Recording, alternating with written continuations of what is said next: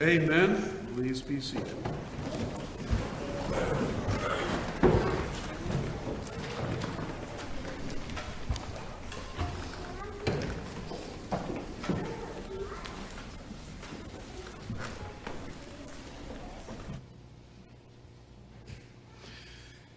We began the service with singing Psalm 2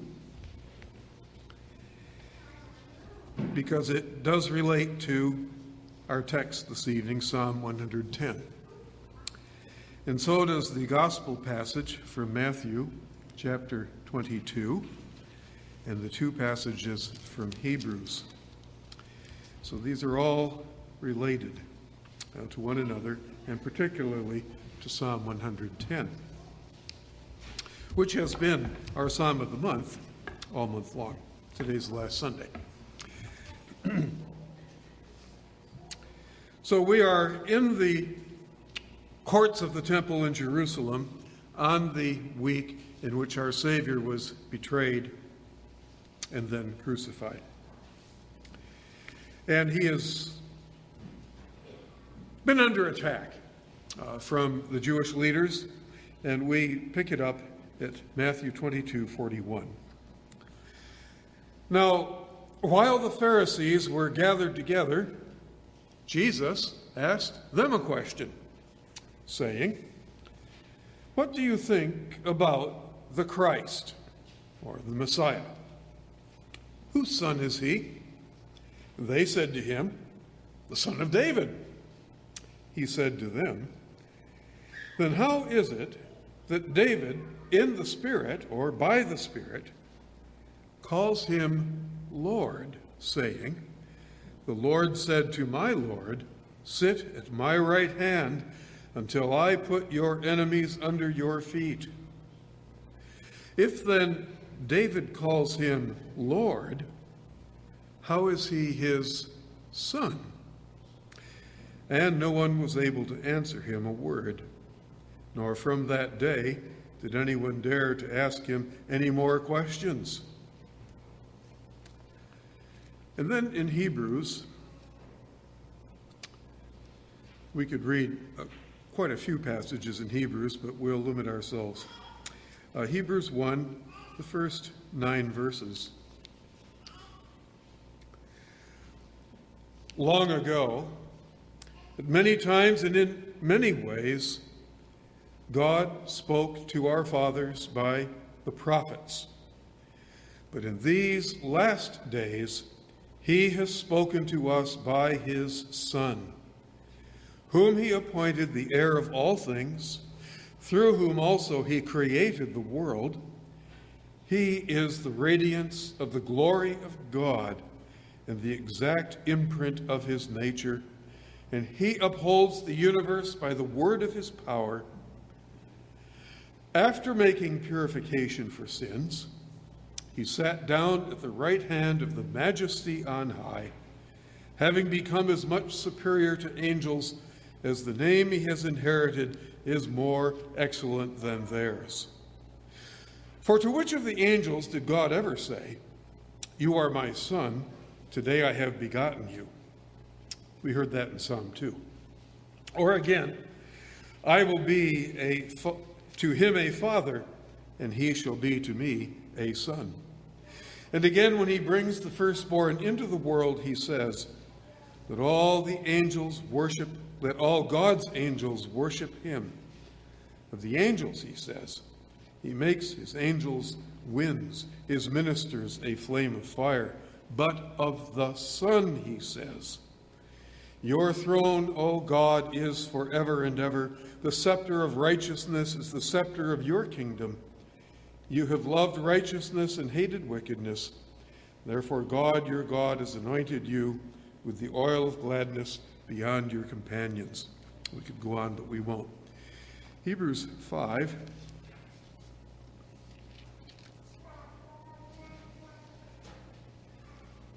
Chapter 1 concerned the exaltation of Christ.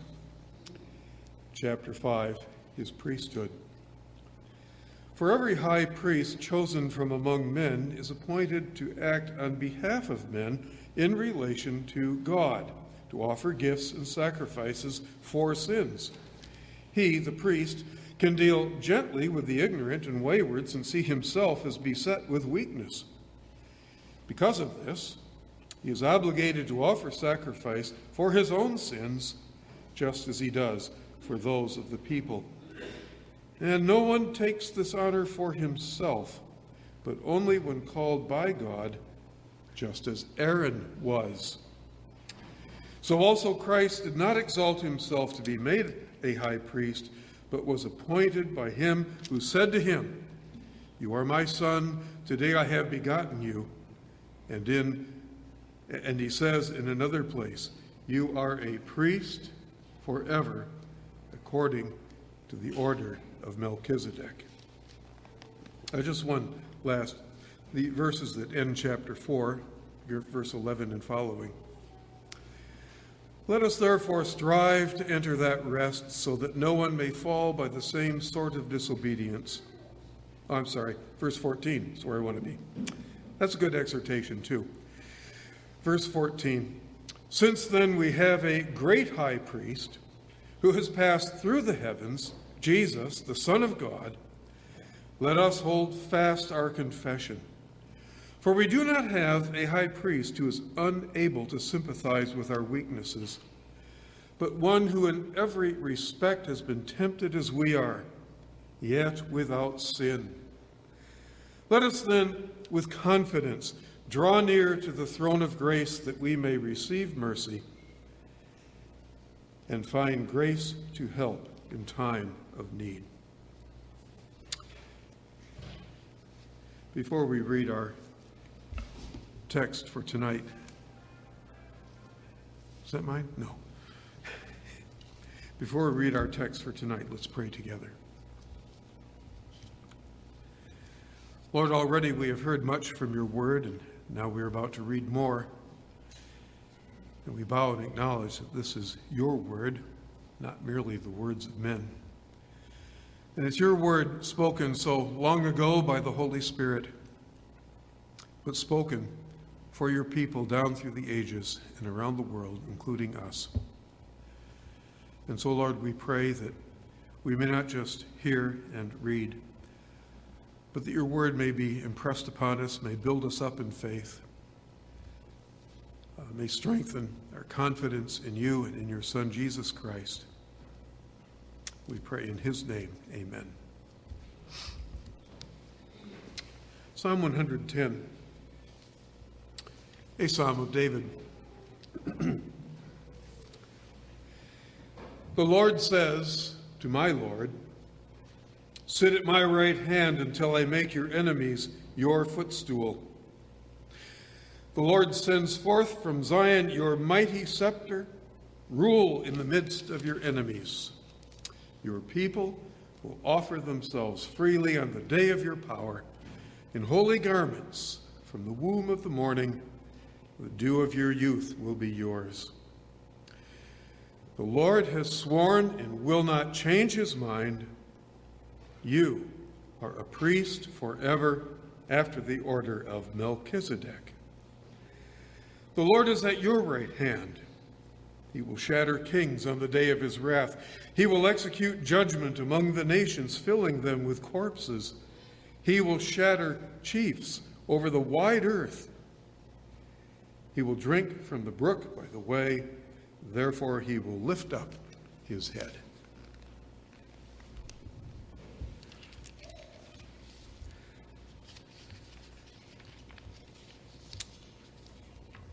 Psalm 110 is attributed to David. Scholars debate some of the attributions of the Psalms, whether they really are to from the person who is at the head. But our Lord Jesus himself spoke of this as being David's psalm.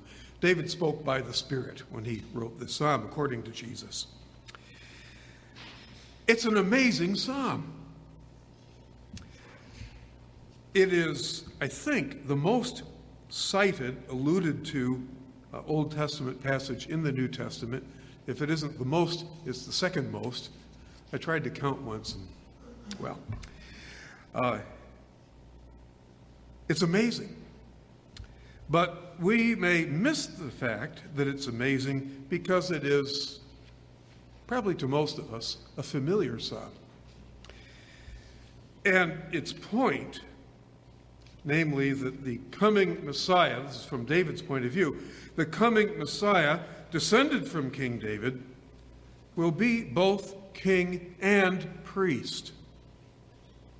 This is also familiar to most of us, and so we don't think of it as so amazing when we see it in Psalm 110. Our Lord Jesus taught his disciples on more than one occasion that all of Old Testament Scripture spoke of him, pointed forward to him, prepared for his coming. And that all of the Old Testament Scriptures are being fulfilled by him.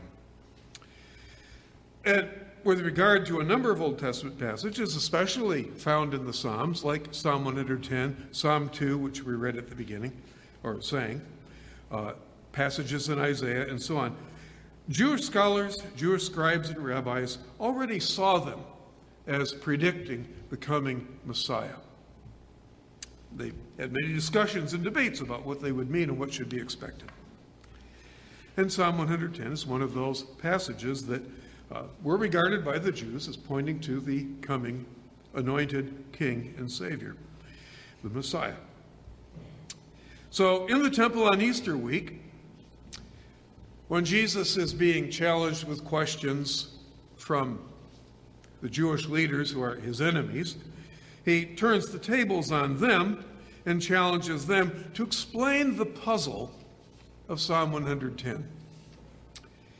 How can the Messiah be both David's son and David's Lord? Now, he was not presenting a new or radical idea, you see. They already thought of Psalm 110 this way,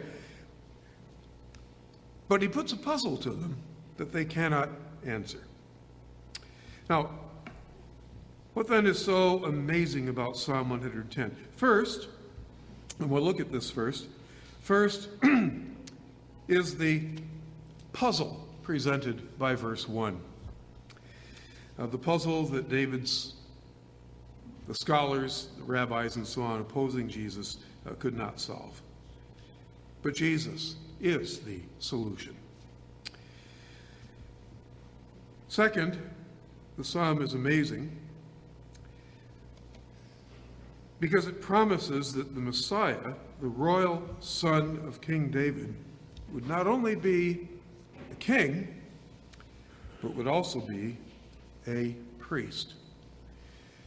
If the Jewish scholars had not been able to read that in plain words in Psalm 110, they would not have believed it possible.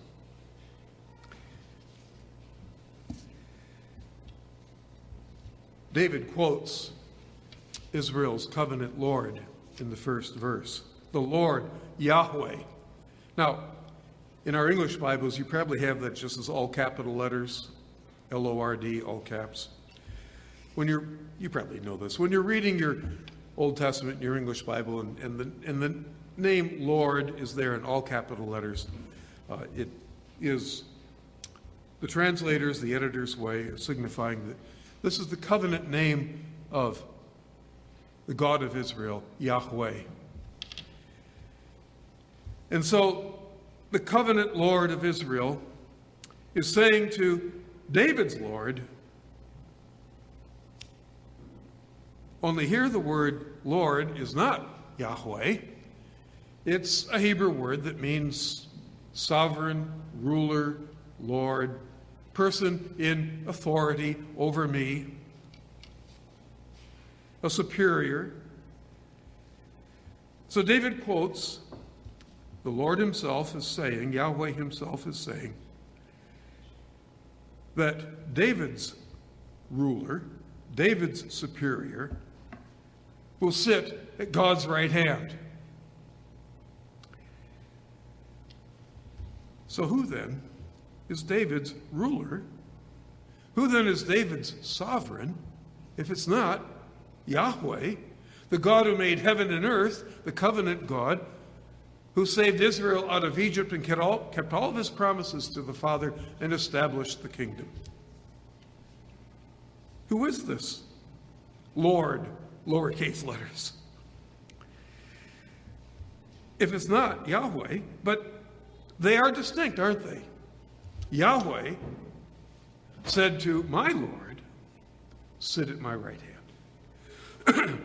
There's a distinction between them.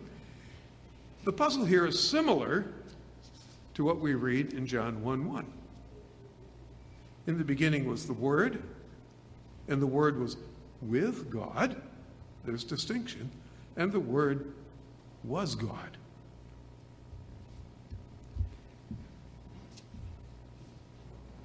It's a puzzle. Well, I think we can solve both puzzles. But David himself was never spoken of as sitting at God's right hand. So whoever this one is much, much higher than David, or he will be. The Jewish leaders rightly understood it to refer to the royal descendant of David who would fulfill the promises of a future king anointed to save God's people. This royal son of David will be exalted far above his ancestor David, to the right hand of God. What is that? Well, in the ancient world, being seated at the right hand of the supreme ruler was being the ruler. Great kings enjoy the privileges of being great kings, and their vizier who sits at their right hand runs the kingdom. And I think that's perhaps the cultural background to this idea of being enthroned at the right hand of Yahweh.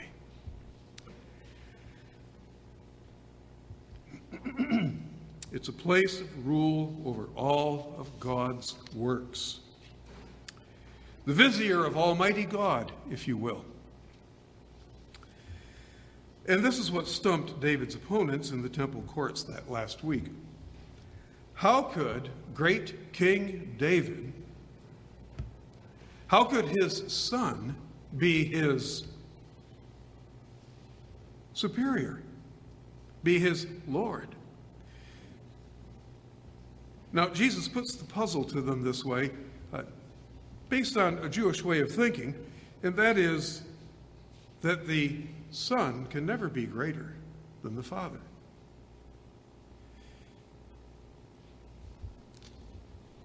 Jesus' enemies could not answer the riddle. They couldn't solve it.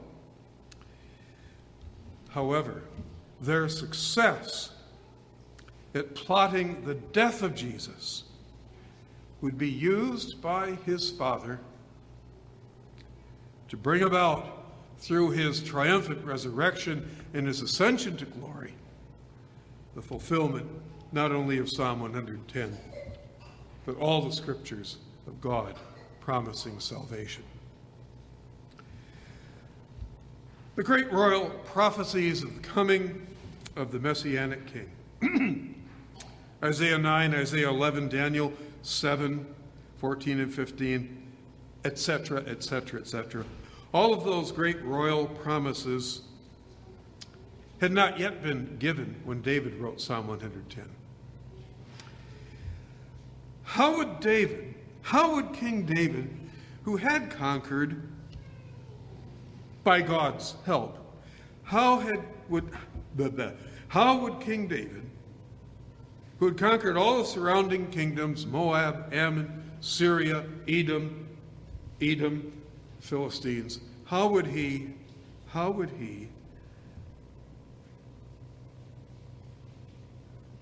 think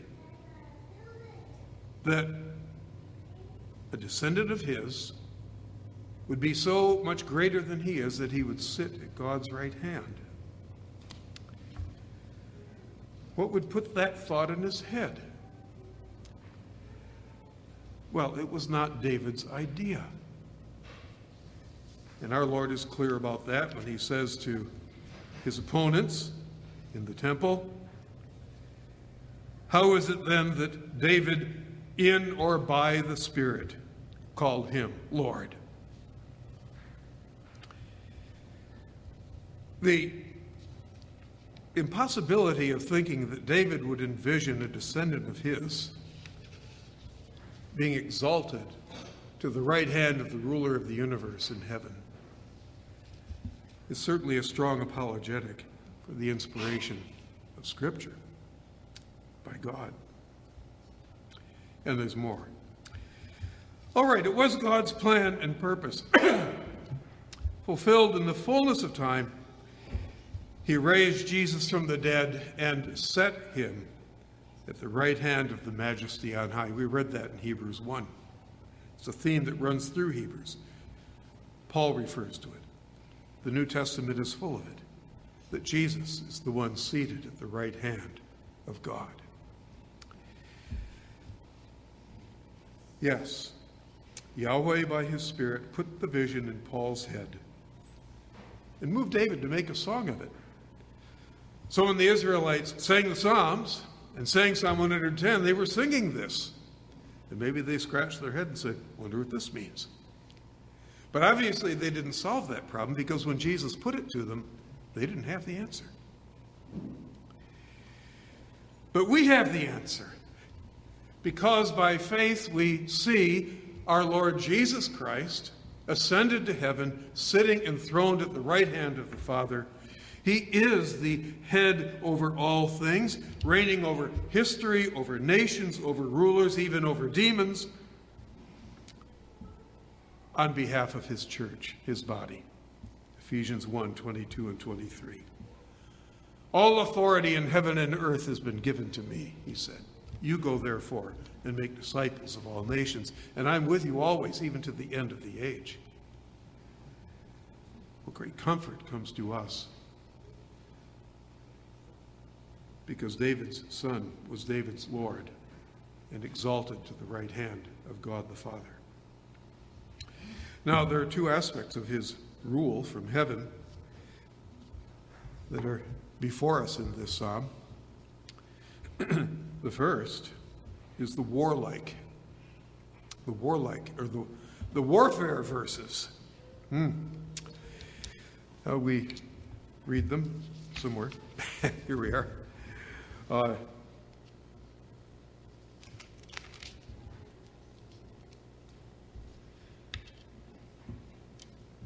Yahweh God says to David's exalted son,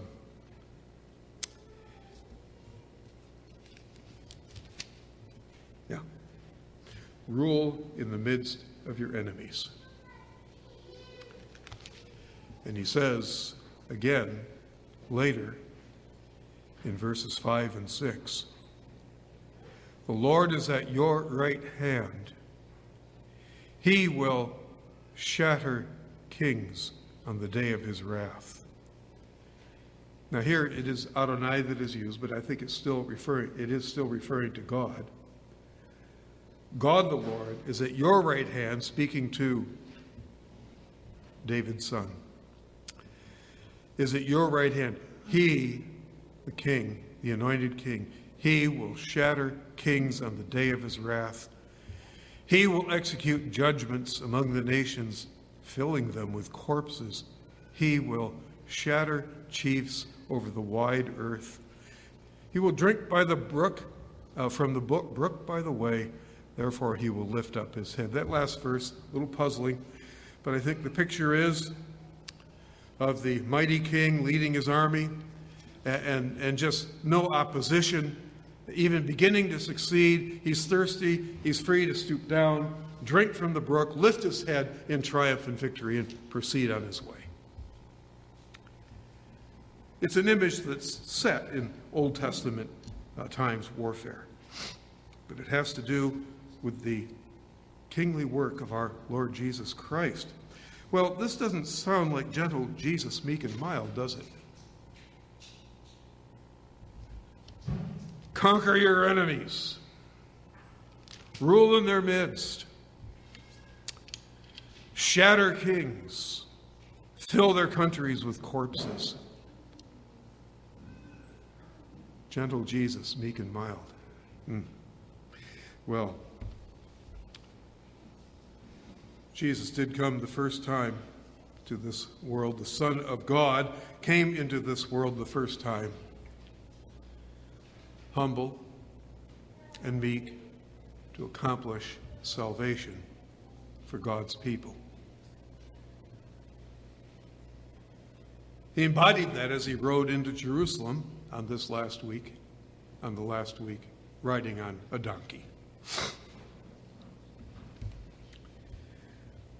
But Jesus is, in fact, now the ruler and the judge of the kings of the earth, the rulers of the earth. They're all subject to him. And he does pour out judgments on nations and rulers. What was true in the Old Testament is true now. It is God who raises men up and who casts them down. It is God who blesses nations and God who curses nations. And Jesus Christ is the one at the Father's right hand who is the one ruling and judging. We're a nation. And what does Psalm 2 say? Kiss the Son, lest he be angry. For his anger can be kindled suddenly. But blessed are all those who put their trust in him. He will judge on the last day. In the Gospel of John, he says that.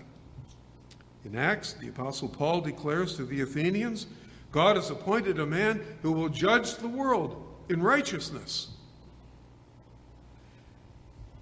And Revelation chapter 6 has some pretty stark passages. We see Revelation in chapter 6, we see people who have not ever come to repentance and not ever come to having peace with God through faith in Christ. And as he appears as judge, they are terrified. They cry out for the mountains and the rocks to bury them from the sight of him who sits on the throne. It's a terrible sight for them. We could read Revelation 19, verses 11 through 21.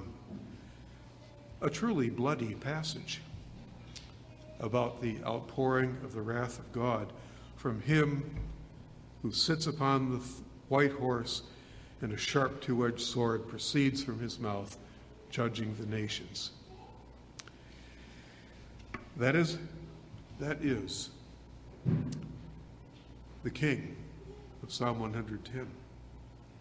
That is our Lord Jesus Christ. But that's not all it says about him. What else is said? Verse 3, your people will offer themselves freely on the day of your power, in holy garments, or arrayed, robed in holiness. From the womb of the morning, the dew of your youth will be yours. Again, the Hebrew there is a little difficult, but I think the picture is, maybe you've had this experience, being somewhere where you walk out on a deck, and stretched out before you is a lawn, and it's covered with dew. Millions and millions of drops of dew glistening under the dawn sun. And the people of Jesus are like that. This multitude glistening before him. And what has he done? He's conquered us. He hasn't conquered us by the sword of judgment. He's conquered us by grace. That is why your people will offer themselves freely in the day of your power. Many years ago, I was visiting a friend of mine who was an OP minister. We were classmates at Westminster. And he sprung on me that during the service there would be a question period so people could ask King any questions. I didn't know he was going to do that. And somebody said, well,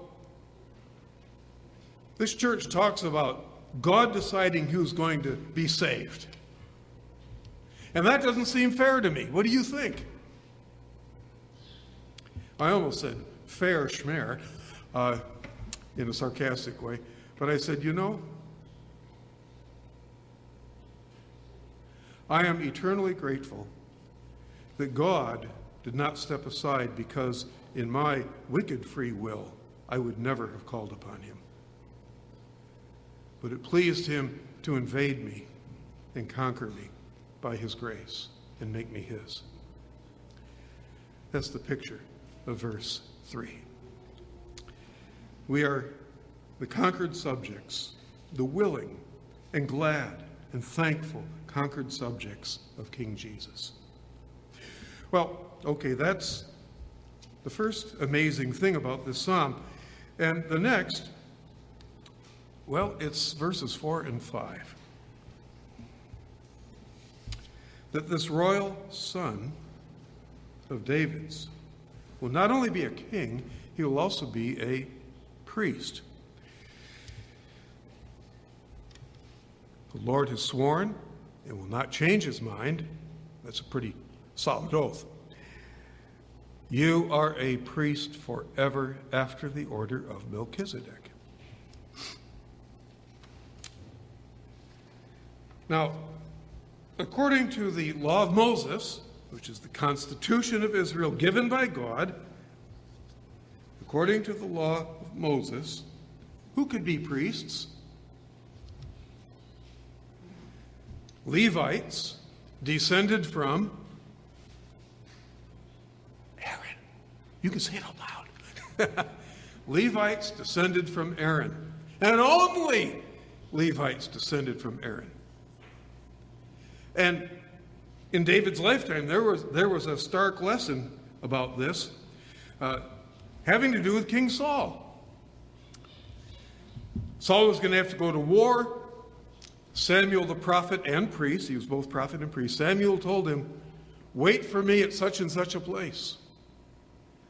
When I come, we'll offer sacrifice and pray for God's blessing.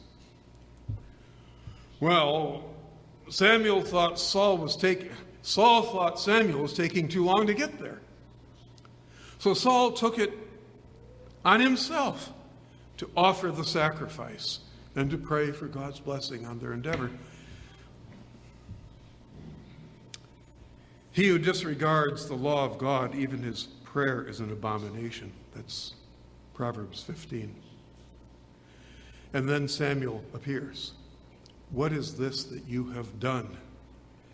What is it? This act of arrogance on your part. And so Samuel pronounces a judgment from God.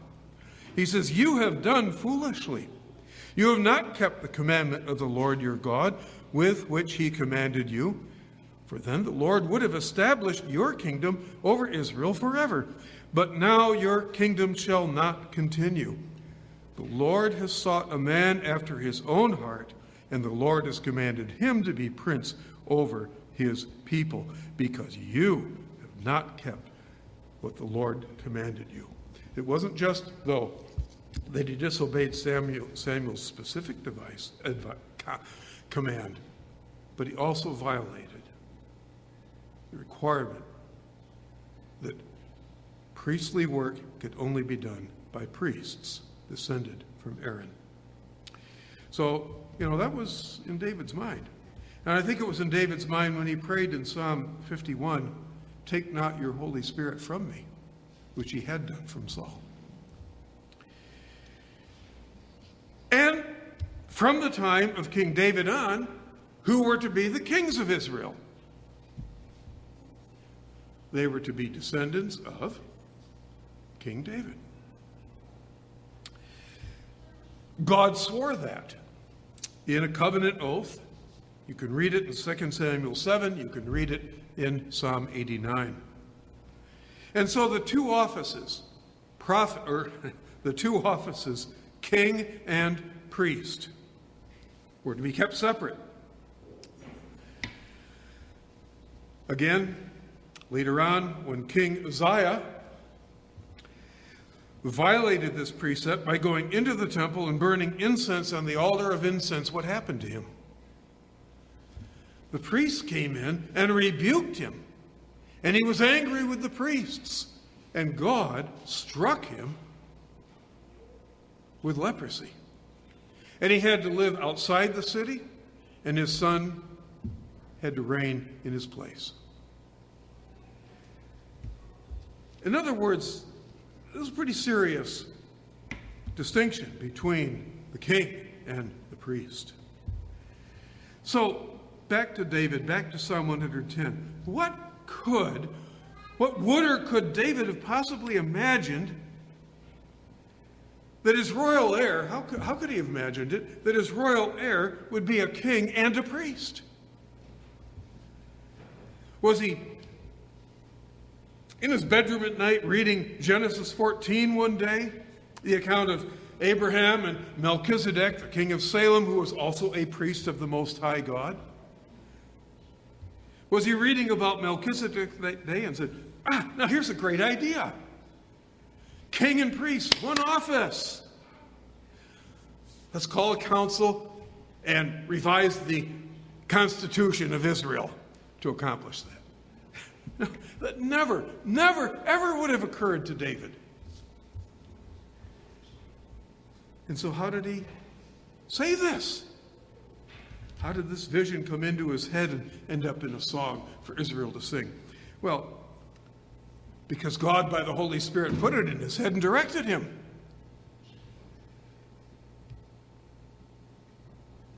This was God's plan for the saving of his people and for the exaltation of his great name.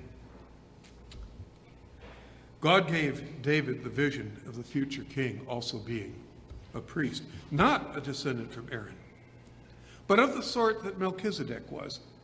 And I don't want to take 20 more minutes to go through that, so read the rest of Hebrews, especially chapter 7. This was God's plan. It was never David's. And it's a strong apologetic, again, for the divine inspiration of Psalm 110. There's no explanation for this psalm apart from the work of the Holy Spirit. And also what an important preparation for the coming of the Messiah, Jesus, to be both the anointed Savior, King, and God's high priest. Because how is it that we are saved? Not just by the exercise of royal power, but by the offering presented to the holy God, the just and holy God, on our behalf of a perfect offering.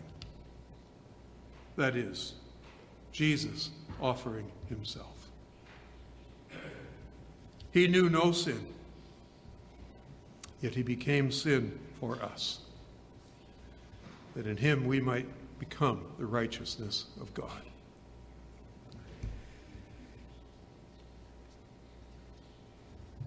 All those Old Testament sacrifices, bulls and goats and so on, their blood could not atone for sin. Hebrews is very clear on that. Those were pictures of the Son of God offering himself up on the cross to atone for our sins, to make propitiation between us and God. And then, at the Father's right hand, not only reigning as king over the universe, but also, without fail, constantly interceding on our behalf.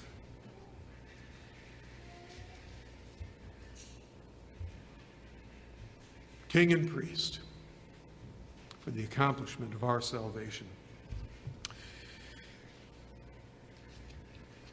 Because he is at the Father's right hand, never ever having sinned in the least, he is able to be our great high priest and able to intercede for us with absolute perfection and power. And he now calls us to come to his Father's throne in confident prayer. We read that at the end of Hebrews 4. We do not have a high priest. We do not have a priest who cannot sympathize with our weaknesses, but one who has been tempted in every way that we are, yet without sin. Therefore, come boldly to the throne of grace, that you may receive mercy and grace to help in time of need. The throne of God is not for God's people, is not for those who came willingly, made willing by the Holy Spirit, who came willingly to Jesus for salvation.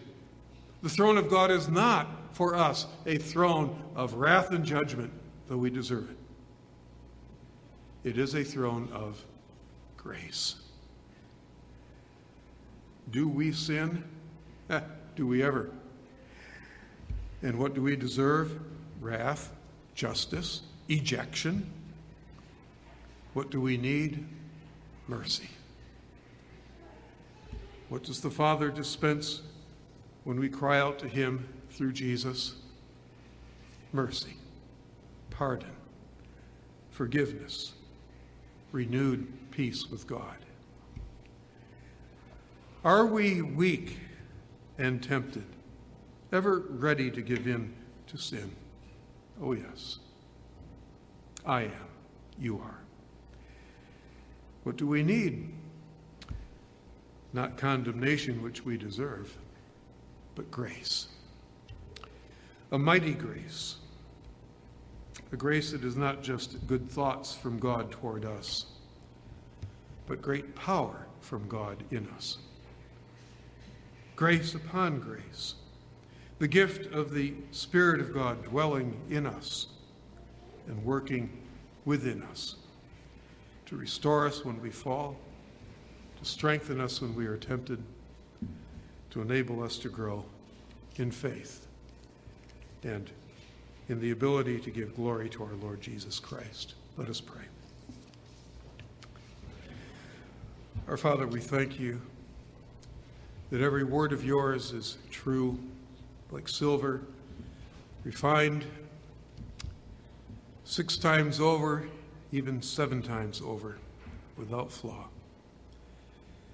And that as the promises you gave in the Old Testament are abundantly fulfilled in Christ, so we know that all of your promises will be kept. We thank you. We thank you for the confidence you give us that we do not need to run away and hide when we sin and fall and fail, but we may run to you for your mercy and for your grace. We give thanks in Jesus' name. Amen.